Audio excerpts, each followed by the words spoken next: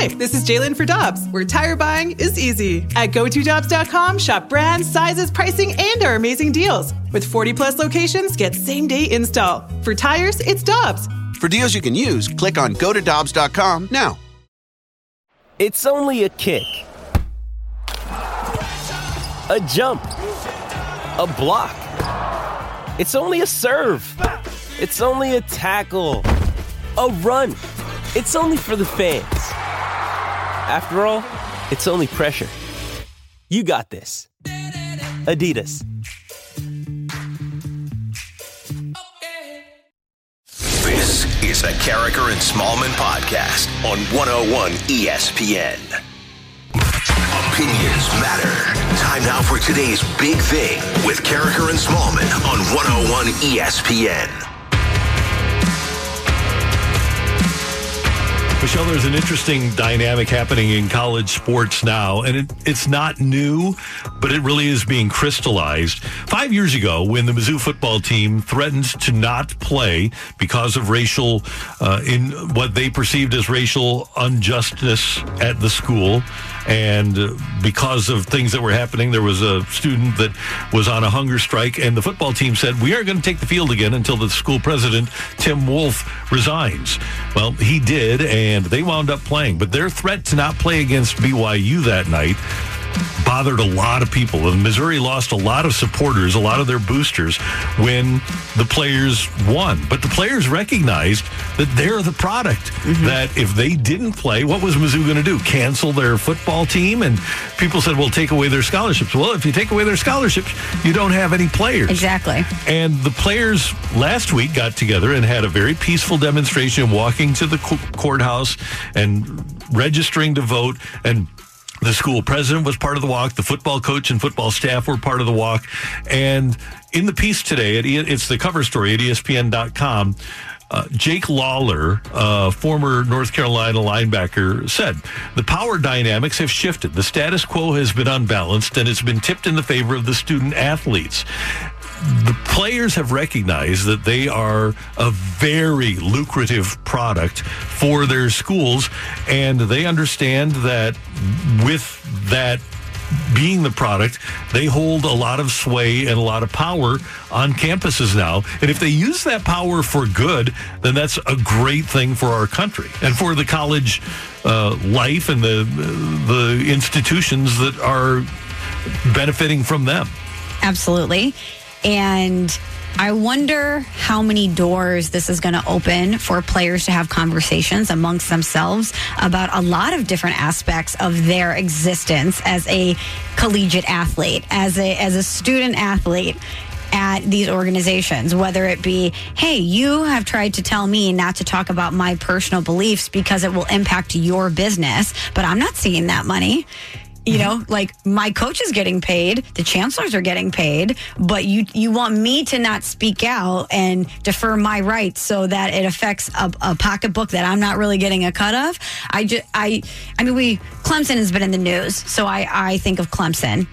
If Trevor Lawrence, who is the undisputed leader of that team, says, hey, we need to just really take the entire structure of the NCAA and we need to figure something out. We need to rip it down and we need to talk about what we as college football players want. If Trevor Lawrence and the entire Clemson football team say, hey, we're not going to play until we talk about a dispersion of funds here, what are they going to do?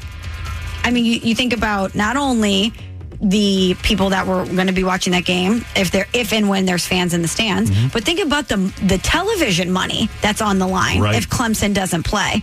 Think about the money that would be lost if Clemson just decided not to play. There's absolutely no doubt that if the players wanted to go that direction, they could win. And basically they have already, haven't they? Because they're going to get paid.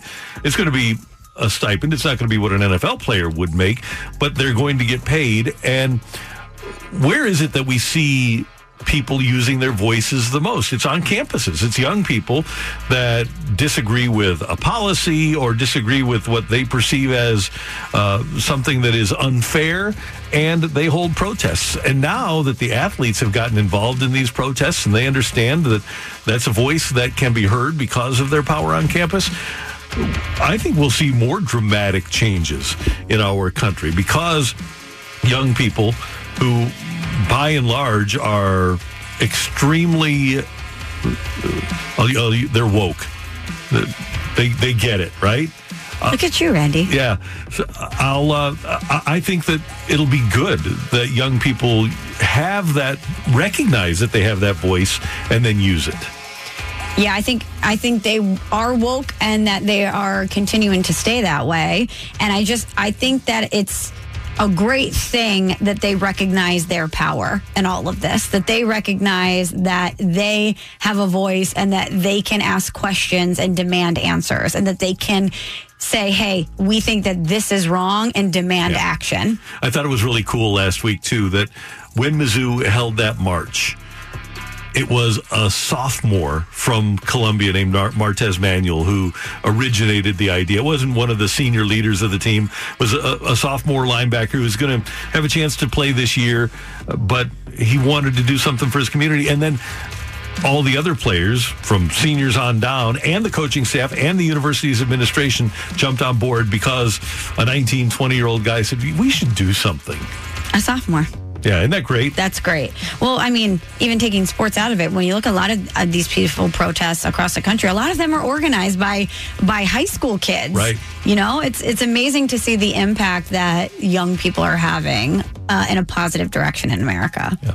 One other big thing, no discussions are right now scheduled between Major League Baseball players and owners. And it seems as if both of these sides are willing to kill the golden goose. I've mentioned before, I think baseball has an ego that is way outsized. I don't think they understand, and St. Louis is an outlier, but in our country, baseball is not a sport that is beloved by young people, and it's not a sport that, if it had to compete with other sports, if the NBA and the NHL would shift their schedules to the summer, then all due respect, baseball, as much as we love it, across the country is going to be the number 3 summer sport in America. Without a doubt. And because they make $10.7 billion and because the players make $4.4 billion, they think, oh, everything's great, everything's fine. Well, the reality of the situation is they don't appear to understand how tenuous the viability of their sport is. And if they don't come to that conclusion and they don't play this season, then they could fall by the wayside very quickly. They have such a disproportionate sense of self. It's alarming. And it was very eye-opening for me when I moved away from St. Louis, because we're in a baseball hotbed here. We love baseball. We live, eat, breathe, sleep baseball around here. And for me to go to other cities, specifically East Coast cities who also love baseball, but see how far ranked down on the totem pole was really interesting to me. And I don't think baseball is aware of it. I don't think that they really think the viability of their product long-term is at stake here. And I have a newsflash for them. It very much is. It very much is. And I wish that they could get a reality check before it's too late. But unfortunately, I think the way that this has played out, the way that they have leaked things to the fans, the opportunity that they missed to be the first sport back was huge. That was a huge mistake, because if you're baseball and you look at your popularity problem across the country, all the things you're going to do about pace of play, all the things you're trying to do to get the younger fan, you had the perfect opportunity in front of you to capture the nation's attention and to garner positive vibes towards your sport. And instead, you bickered about money, you let your egos get in the way, and now everybody's mad at you. And what would have been better than Rob Manfred and Tony Clark being at a podium announcing the return of baseball and saying, this isn't about money. This is about the betterment of our country that's coming out of a pandemic. And we recognize that for our country's mental well-being, we have to play. So we're going to work through the pandemic, and we'll concern ourselves with money when our next CBA comes up. But right now, and they blew the opportunity, but right now, this isn't about money. This is PR 101. Yep. This was the easiest play ever. It was almost as if baseball, who has been really struggling to figure out a way to stay relevant, it was put on a silver platter for them. The solution to a lot of their problems was put on a silver platter for them, and they slapped the platter over and then stomped on it. And by the way, I think both of us at this point are, and I would guess most people in this conversation are blaming both sides. There's not one side to blame here. They're both idiots. Tell them how you really feel, Randy. Well, you called them clowns. Yeah, I did. So we both have been expressing ourselves today. No, and I am mad at both sides. My anger certainly is more towards ownership than it is the players. I understand more of the player side than I do ownership, and especially because I think when you look at the different milestones in these very public and very messy negotiations, the owners messed up first by leaking so much of this. They drew first blood there. They should have come to the table and said, hey, we're going to keep this in-house. We know you don't trust us. You have every reason not to trust us. And we're going to keep our family business in-house until we can figure this out. And instead, they showed up with a, 50-50 profit share, knowing the players were not going to go for that. And then they started leaking all of this information to the media, trying to put the players in the corner so that in the court of public opinion, they would be shamed. And that was their crucial first misstep. And so while I'm angry at both sides, I'm more angry at them because they set the tone for how this was going to go. That's Michelle Smallman. It's Carricker and Smallman on 101 ESPN, and that's today's big thing. Next up, stick around. You're Killing Me, Smalls is coming your way on 101 ESPN. What's totally killing Smalls right now? You're killing me, Smalls. You're Killing Me, Smalls with Michelle Smallman on 101 ESPN. This is always fun, and after an active weekend, a lot of good Killing Me Smalls stuff. What do you got? You're killing me, Smalls. Man, Monday. It's Monday. Don't worry about it. Shoot. You know, the way that we keep score for you with the fight, we need to keep score on how many times I butcher that every day. Man. Really? No, because it will be overwhelmingly not favorable towards me. I just get so excited, Randy, to tell you about all these weird things that I'm reading that I forget the sounder is. Can we work the sounder into the open or something so that I just take control out of my hands so I can't mess it up anymore? It's too much fun. Oh, man. All right. Well, Randy, speaking of butchering, I have an interesting story for you. All right. Are you a massage guy, Randy? Yes.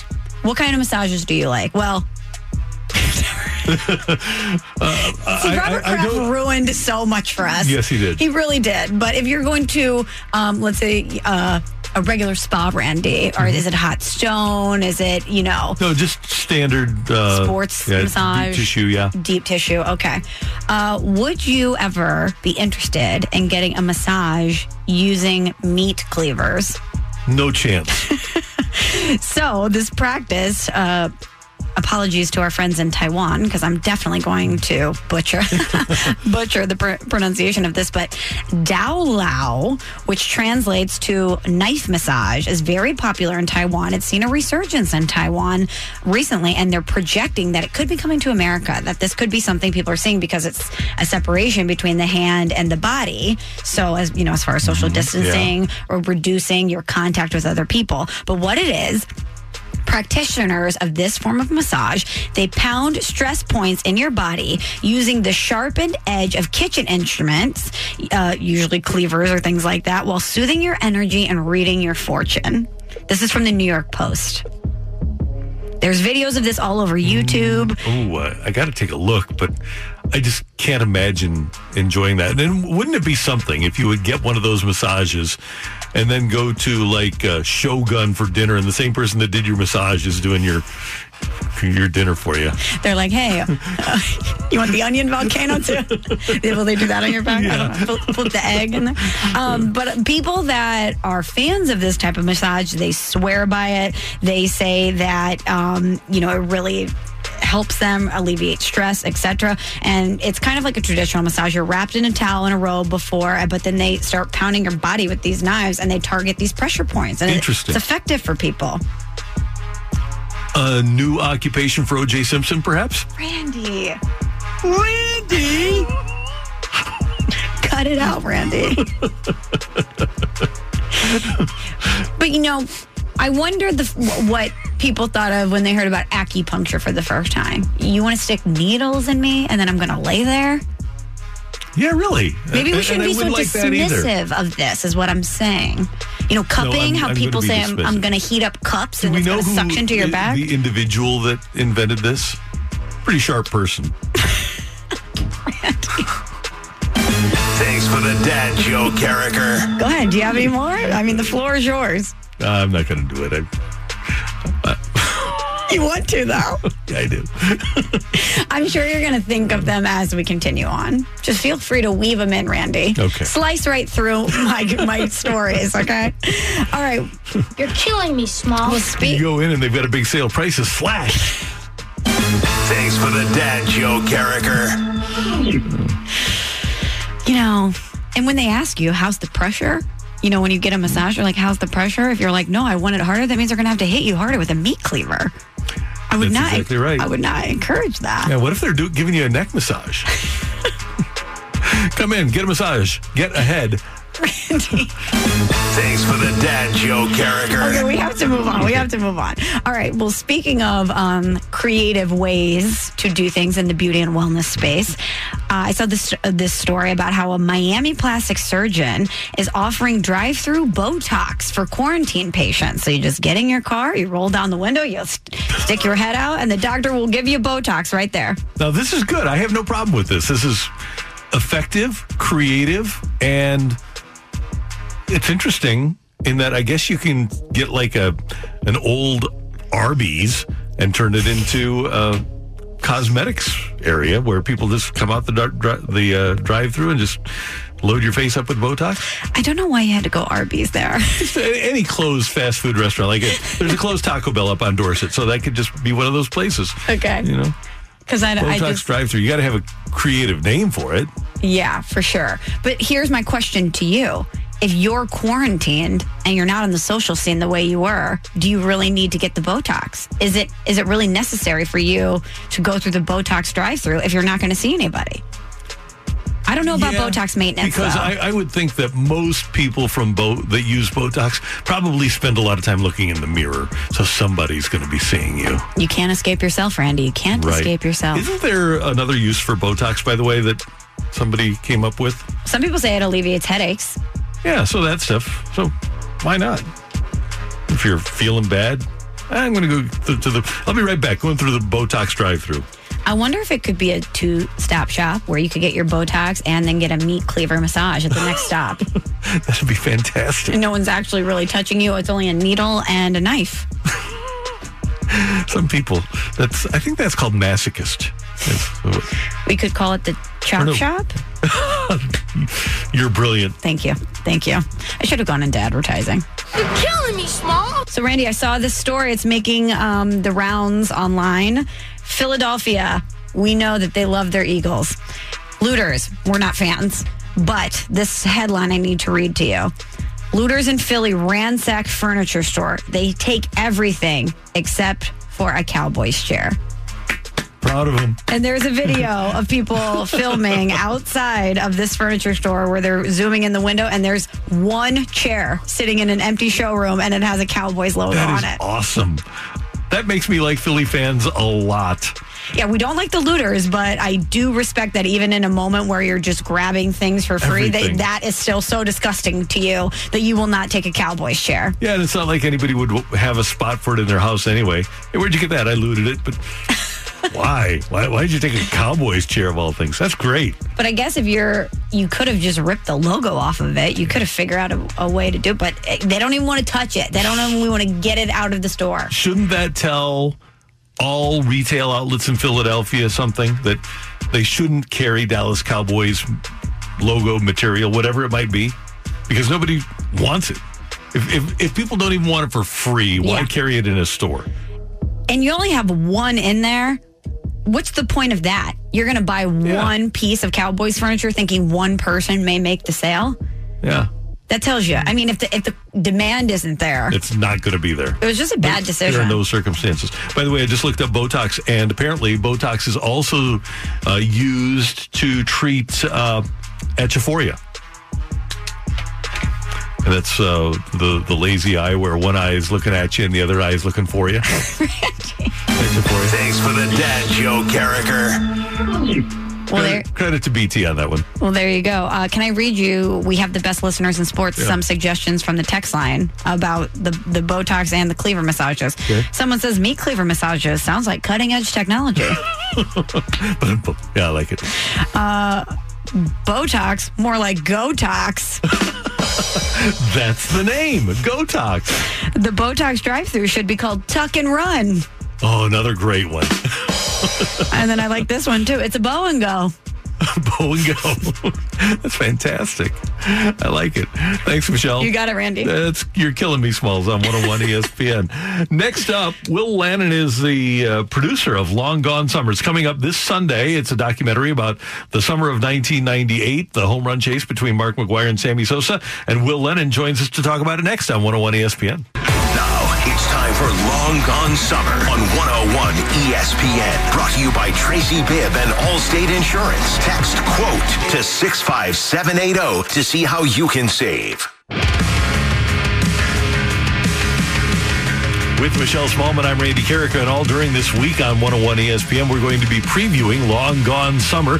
It's the 30 for 30 about the 1998 home run chase between Mark McGwire of the Cardinals and Sammy Sosa of the Cubs, and it promises to be one of the best 30 for 30s that we've ever seen. Joining us now is Will Lannon. He's the producer of Long Gone Summer, and he's on the Brown and Crouppen Celebrity Line on 101 ESPN. Will, great to have you with us. Thanks for taking some time. I know you've been very busy.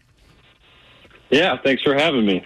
Will, we spoke to AJ, I don't know, a week ago maybe, Randy. We spoke to AJ, who I know you're his right-hand man, when talking about all of this. And he expressed to us that because of the pandemic and everything that we're dealing with, the timeline has kind of been pushed up for the completion of this film. And he had shared with us what that was like from his perspective. But what was that like for you to know that, okay, hey, our timeline has been moved up and now it's kind of a mad dash to get this documentary done?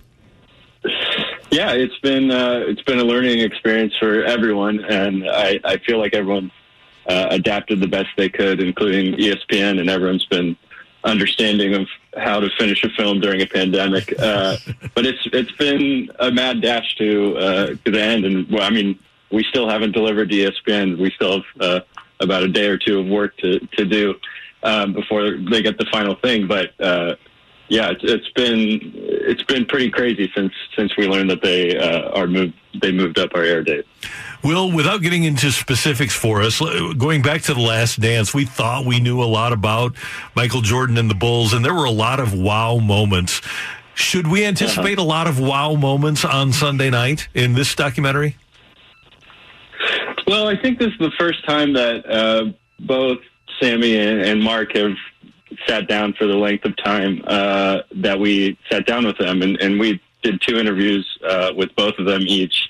So we got to spend some time with them, and that made them a bit more comfortable with us. So I hope there's stuff that you haven't learned, and I also feel that because we had their trust, our other interviewees, if they're like, oh yeah, Mark let us interview him, then like they were more open towards us as well. Well, when we spoke to AJ, he told us he grew up in this area. He grew up a Cardinals fan. He was very, very aware of the Cardinals-Cubs rivalry and of this story. Were you as invested in this story before you started working on this film? I actually also grew up in Missouri, but in Southwest Missouri. I grew up in Branson, and in 1998, I was only 6 years old, but that was definitely my first memories of baseball. And in 2003, I think I went to my first Cardinals game, and it was a Cardinals-Cubs game, actually, and my family and I were instantly Cardinals fans and have been ever since. So, yeah, that's definitely been a part of growing up. And Will, do you think that was really important to have people like you and AJ who were really invested in this story and who already had some sense of this story from a local perspective to be the ones to execute this film? Because when I read about different things involved in this, even just the little details of having Jeff Tweedy do the music for this, it's going to have I think, kind of a local feel to it, which is cool. Yeah, I think we wanted to capture, although it was a very national and even global story, I think it's, at its core, it is a Midwest story too, that both of these fan bases are so close to each other. And in the Midwest, I think it was important for us to get that feel in the movie, that it did mean a lot to a lot of people nationally, but really for both of these fan bases, it meant a lot more to them. Will Lennon, the producer of Long Gone Summer, we'll see it Sunday night on ESPN, is with us here on 101 at ESPN in St. Louis. And Will, it's interesting with McGuire because we knew before that season started that he was under a tremendous amount of pressure. And during that season and subsequently, we've heard about the pressure that he experienced because we expected him to hit 62 home runs. That was just kind of a given. In your interviews with Sammy, throughout this process, was pressure a part of the pursuit for him? It's a great question. I'm sure it was, but he definitely did not leave. He didn't foresee that. That was never an issue for him. And at least with our interviews with us, when we talked about with Mark, he was very cognizant of that pressure, and he kind of opened up to us about it. With Sammy, it didn't even seem like a thought. And so I don't know if there was pressure with him, but he just handled it differently than Mark. And I don't know if either of them handled it the wrong way or the right way. But Sammy still is looking back at this as that was just a great time. And he never felt like he had to perform. Well, speaking of the interviews, I know you were really involved in the interview processes and making this film. What's one interview, whether it was with Mark or Sammy or maybe someone else involved in this story, that after the interview wrapped, you walked away and said, wow, whether it was an unbelievable story they told or an anecdote or new information, but what's one interview that when we're watching this, we should pay extra special attention to? That's a good question. I would say we got very lucky with all our interviews. And we were always surprised after each interview. I'm not sure if there was something there's one specifically that I remember. One of my favorite interviews was Mike Shannon, because it was a very kind of rushed interview. We had to do it before a game, and it was very targeted. But he was one of my favorites growing up on the radio, so it was a blast to be able to talk with him. And he makes the film in an interesting way. And Mike was one of my favorite interviews. Well, in regards to the rest of what was going on, obviously the focus here is going to be on Mark and Sammy. But for a long time, Ken Griffey was part of this. And you also have baseball coming back because of the strike of 1994. Do you get into depth or at least maybe peripherally about the other things that were happening in baseball that made it so special? Yeah, I think when people see the film, they'll see the context in which this season happened. And that was from the get-go one of AJ's main ideas. And what a lot of people think about the 98 season is that what led up to it. There's a lot of things that led up to that season being so special. So we deal with the strike, and we definitely deal with Griffey as well. And you could make a 10-part series on all of this time period because the strike is fascinating, Ken Griffey is fascinating, and everything that in between 94 and 98 you could really go in depth about. But I think we do a good job in the film of setting that up. And Will, what about the fallout after the home run chase with the steroid stuff? Because that, to your point, could be an entire 30 for 30 series as well. And I know when we saw the trailer for this, you have the line from Bob Costas saying this excitement came at a price. I'm paraphrasing, but you kind of have to tell the story of the fallout to really tell the story of what happened. But you also, I know that it's only one film and it's not a Michael Jordan 10-part series. So when you were having discussions on how you were going to attack this project, how much emphasis did you want to keep on the actual home run race, and how much emphasis did you want to have in what happened following the home run race? Yeah, so from the get-go, AJ really wanted to make a film that was centered in that time, that you felt that you were there in 1998, how it felt then. And you want to keep it that way, that we don't want to look at 98. I mean, you have to address the steroid issue no matter what. And when you do look at 98, you're going to think about steroids. But with the film, we wanted to live in that season rather than, to have these preconceived thoughts about that season. But that being said, we do address it, and we want to address it in a way that shows different sides of the issues. And you're right, that could be a 10-part series, but that is a fascinating thing that should be explored. You know, it'd be great to be explored in a documentary someday, but we did our best job of trying to live in that 98 season, and then knowing what we know now, how do we look back on that and how do we view that season? And finally, Will, along those lines, you've put so much into this. You've interviewed so many people. Here you are a day or two from delivering it to ESPN. I would imagine that there has to be a lot of material that wound up on the cutting room floor. Was there stuff that when, especially as you get down to crunch time here, where you say, I don't want to take this out, but you had to because you have time constraints? Yeah, I think that there was a lot, you know. Everyone's interviews were very good. There was a lot that we had to cut out, unfortunately. And if we had a 10-part series, we could have included that. One of my favorite interviews was with Todd McFarlane, who purchased most of the home run balls of McGuire's that season and some of Sammy's. And he had a lot of great stories that we wish we included. But yeah, I think that most everyone had some really interesting anecdotes, and it's hard to include all these anecdotes in a film like this. Well, we can't wait for Sunday. We're looking forward to it. Congratulations on your great work, Will, and we appreciate you getting up in L.A. this morning to join us. Of course. Thanks so much. Take care. Have a great day. Yeah, thanks, guys. That is Will Lennon. He is a producer of Long Gone Summer. You will see it on Sunday night on ESPN, and we'll be previewing Long Gone Summer all week here on 101 ESPN, brought to you by Tracy Bibb and Allstate Insurance. I can't wait. It's going to be great. We've been talking about this forever. We have, and it is deservedly going to be something that will be watched heavily in St. Louis. But it is going to make the absence of baseball feel so great. It will. Danny Mac and our crossover to Scoops with Danny Mac next on 101 ESPN. Time now for the crossover, brought to you by Dobbs Tire and Auto Centers. Your best choice for quality tires and expert auto service. Dobbs, the crossover on 101 ESPN. Again to Will Lennon, and it is Long Gone Summer week on 101 ESPN. Long Gone Summer, the story of the 1998 home run chase between Mark McGwire and Sammy Sosa, is set to air as part of the 30 for 30 series on Sunday night on ESPN. And in anticipation of the premiere, 101 ESPN is looking back at that memorable year, including on-air interviews all week long with many different coaches and athletes involved with the 98 MLB season. Check out the schedule of upcoming guests and clips of interviews so far at 101ESPN.com.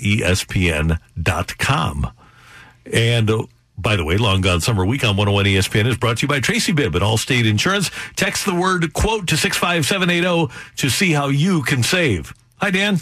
Morning, guys. Good to be with you again. Morning, Dan. Now we're in person. Yeah. But we have mentioned this. For the first time in 102 years, the Muni canceled their season this morning. No Muni Sad. this year. Love the Muni. I know you love it. We were talking about that a couple weeks ago. When the Rams left, we became Muni season ticket holders. That's cool. Yeah. What's your favorite show you ever saw at the Muni? Spam-A-Lot. Oh, nice. Very funny. I like the funny ones. Yeah, it's good. Spam-A-Lot's awesome. They're to bring in the quality of talent that the Muni does during the summer. It's Broadway quality shows every single week. It's pretty incredible. It's really hot, too.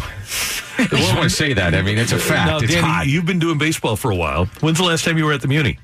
Long time. See, because now they've got big, giant, quiet fans on top. Yeah. And now the new setup, they have blowers that blow from the stage. So we have not had, I think we've been season ticket holders for 6 years, have not had one single uncomfortable night there. I was just down in Forest Park last week. My kids played in a golf tournament, and it just makes you realize how cool Forest Park is, because I don't get the chance in the summer really to go there all that much. I pass it every day going down to the ballpark, but just actually spending time in Forest Park, pretty cool. Oh, Great. one of the Neat crown place. jewels of the city. Absolutely. Randy, I think maybe we should get some of those fans implemented in the stands at Busch Stadium, too. Because it can get pretty toasty out there. Great idea. How about the booth? I'll take the booth. First of all, everybody says, oh, you guys are comfortable because it's air. No, it's hotter than hell in that thing, man. Is there an air conditioner in there?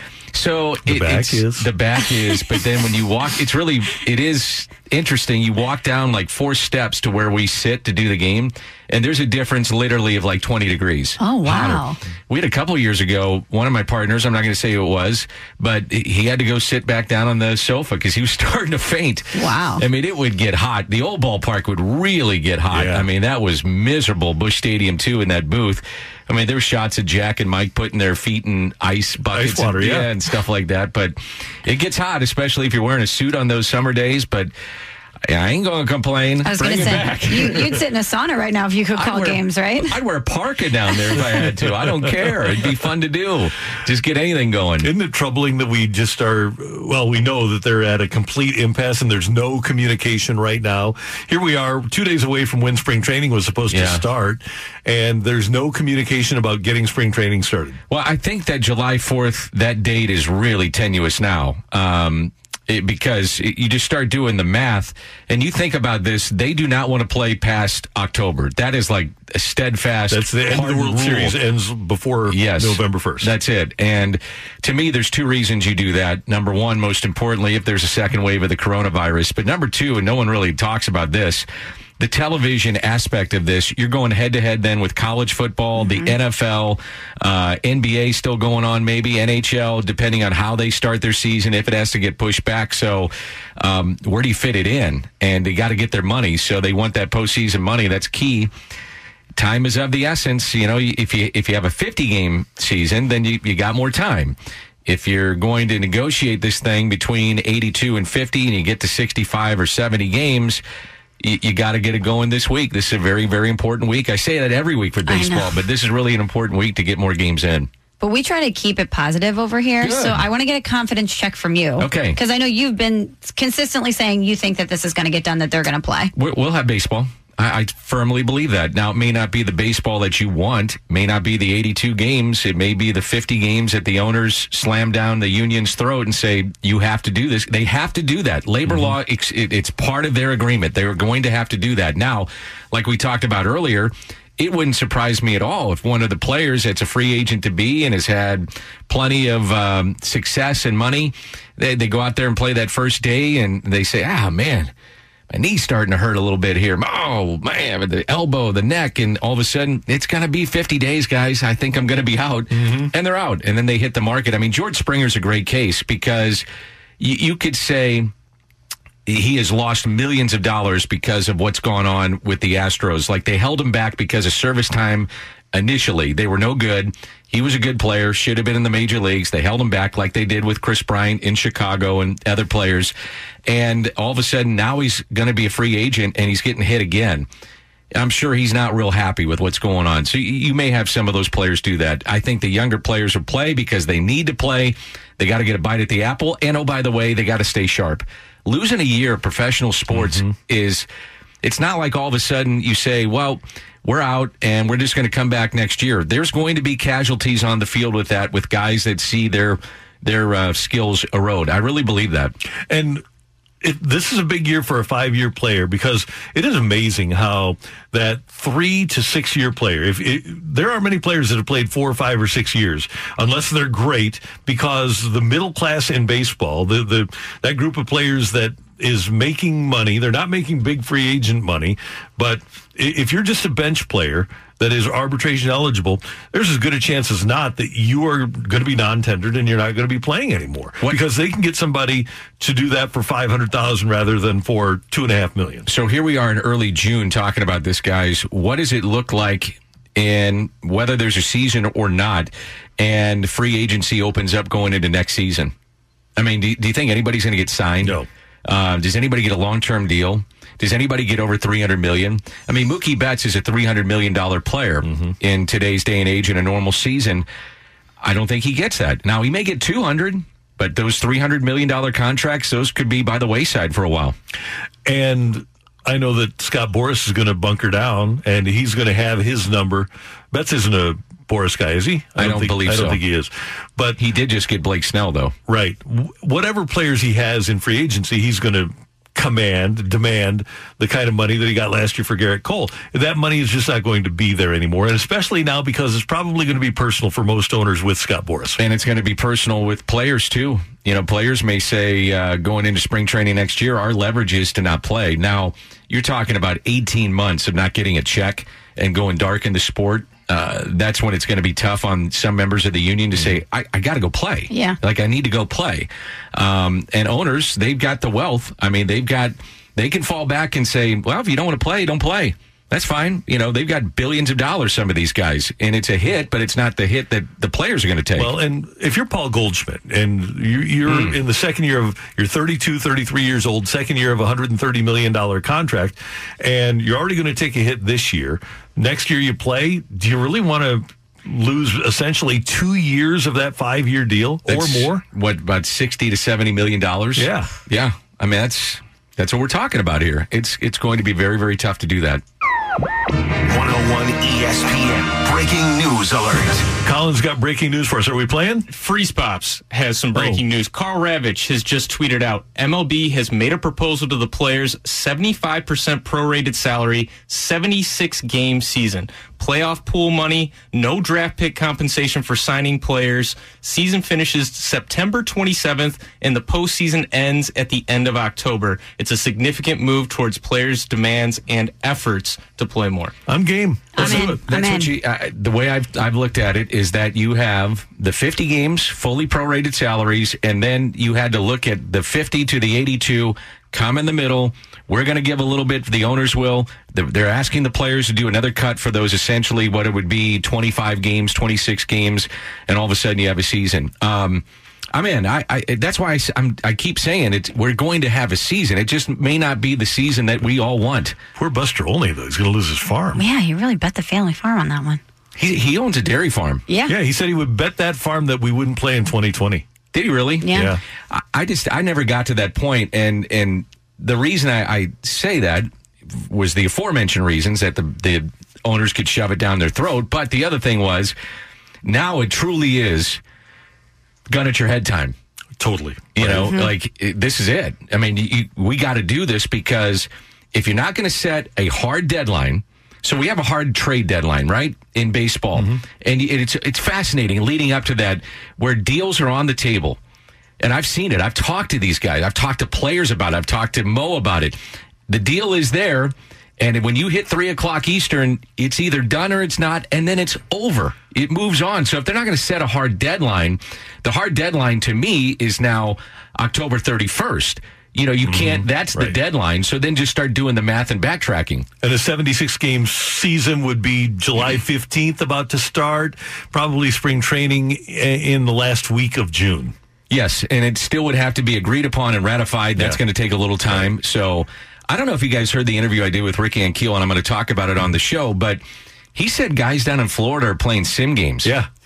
How about that? They're ahead of the game. Yeah. They're getting there. I mean, it's, there's going to be some of these players that are way ahead of others before they get there, but the players may just say, we only have 2.5, 3 weeks of spring training, so figure it out. Well, and Mike Maddox told us that Flaherty told him, I can go 4 today. Yeah. I don't think you want to do that. No. I appreciate it. Right. I certainly do. Yeah. By the way, on the show coming up, I know we got to run, but Mike Kelly, voice of the Missouri Tigers. Mike Kelly. And, hey, things are getting going with Mizzou. They're getting their players on campus and doing the start workouts today. And so we're going to go more into his career. I know you love Mike. He's Mike's one of my favorites. One of our best friends. We worked together for years. So fun to visit with Mike Kelly, and that's coming up. Hopefully if he calls in at 10:15 or so. Looking forward to that. Thank you, Danny. Thanks, guys. Scoops with Danny Mac coming up. Thanks to our producer today, Tommy Freeze Pops Carroll. Good job, sir. Thank you, guys. We'll talk tomorrow. Yep. Colin Surrey running the board and contributing to the show, doing great work. He'll be with Danny Mac on, of course, during the next hour. Michelle, as always, a fun Monday. It was fun, Randy. I'll see you tomorrow. We're kind of bitter, but we still have fun with our bitterness. Can't be bitter. We're going to roll with the punches. We're going to stay positive. See, we're not going to get mad. We're just going to have to deal with it, and we're going to all get through this. I really believe that. It's nice that we can, express skepticism and anger, and then Dan comes in and he brightens our day. It's a wonderful thing. That's I don't hear that very often at home, so it's nice to get that here. They think I'm negative at home, and they tell me to go walk. By the way, I said that I would, yesterday at the family barbecue, we had to listen to Steely Dan, and normally we'd be listening to Danny Mac narrating our Cardinals baseball games, and then I prefer Danny Mac over Steely Dan any day. Ricky, don't lose a number. Did you play that last night? Yes, you heard it, right? That's Steely Dan. I mean, I'm old, man. I'm getting Reeling old. in the years is really my Steely Dan choice. I'd rather be saying this is St. Louis Cardinal. Whatever. Me too. Yep, no problem. Thanks for that hurt. tuning in, texting in, and being a part of the show for Michelle and I and the whole gang until tomorrow at 7 a.m. Have a great day, St. Louis. That was the Carricker and Smallman podcast on 101 ESPN.